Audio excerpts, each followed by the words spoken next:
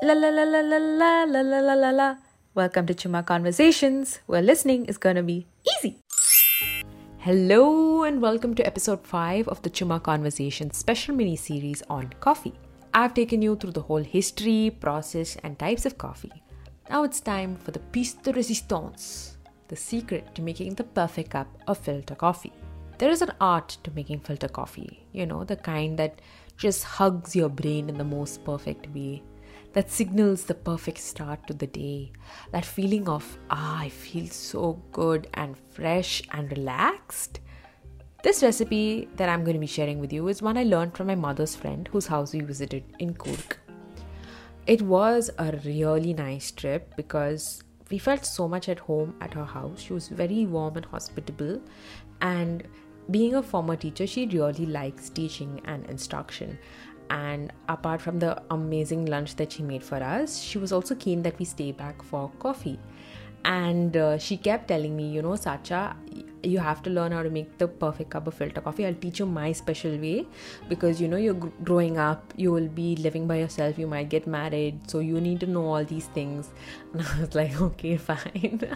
But, I was secretly super happy because I love learning new recipes and new skills from people. I just always feel very shy to ask them, like, can you please show me how you make it? Because some people are also very, protective about their culinary secrets. So I was very happy that I got an opportunity to learn directly from someone who was making it and someone who's made it a lot. So for me, I don't usually make filter coffee at home. I used to drink a lot of filter coffee and then I stopped, and I don't know, somehow the filter coffee in Coorg just hits different. It has a more thicker, creamier undertone, and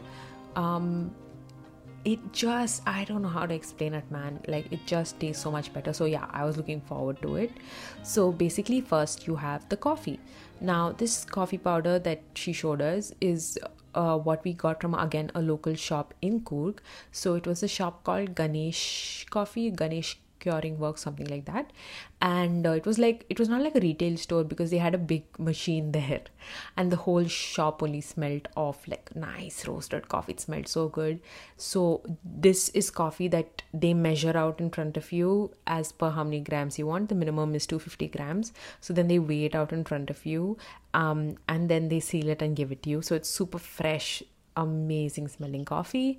So you take the coffee and then you get the filter. Now this filter is a regular filter that you get at any supermarket. If you are ever visiting the south of India, and you come across a steel shop in a local market, they will definitely have the filter coffee. The filter, what's that? The filter. And it's very, very easy to use. It's just a very simple mechanism, which is quite similar to the other, like the mocha cup and the cup filter that people in Vietnam also use.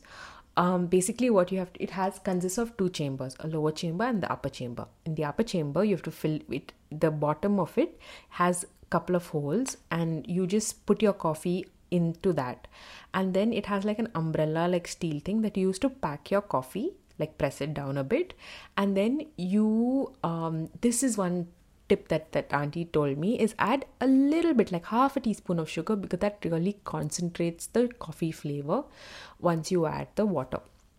So once you pack it in, then take boiling hot water, about 1 cup of boiling hot water, and then pour it into the cup. Be careful to not like splash it, because the coffee powder could splash out, but just very gently pour it and then let it be. Now, the thing is, this time when I made it, I packed it so tightly that it took a while for the water to percolate through the coffee and then drip down to the bottom. So it took about 30 minutes for that to happen.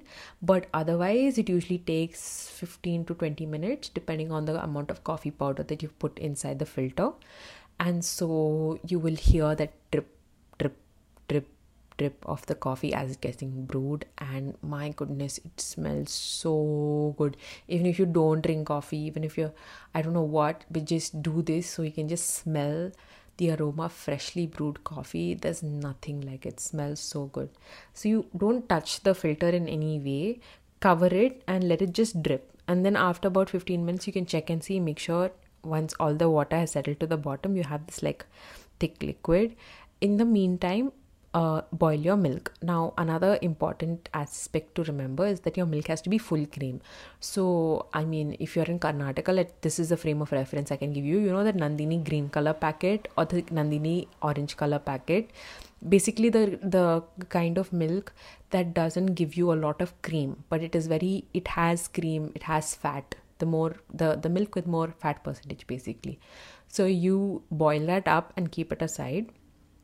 Then in a not saucepan, like one, that heating vessel, you gently heat the decoction that you've collected. And how much sugar? I would say about 1 teaspoon per cup. So if you're making 4 cups of coffee, you add 4 teaspoons of sugar and let it gently heat up. It should not boil. At any cost, you should not boil coffee, because then the flavor completely goes off. So gently heat it until the sugar melts and becomes slightly thicker. And then this is the piece de resistance. You add the milk on. You hold it at a height and put, and then you have to keep like mixing it this way, where you pour it from one vessel to another until it froths up well. And even when you have to serve it, you have to pour it from a height so you get that nice bit of foam.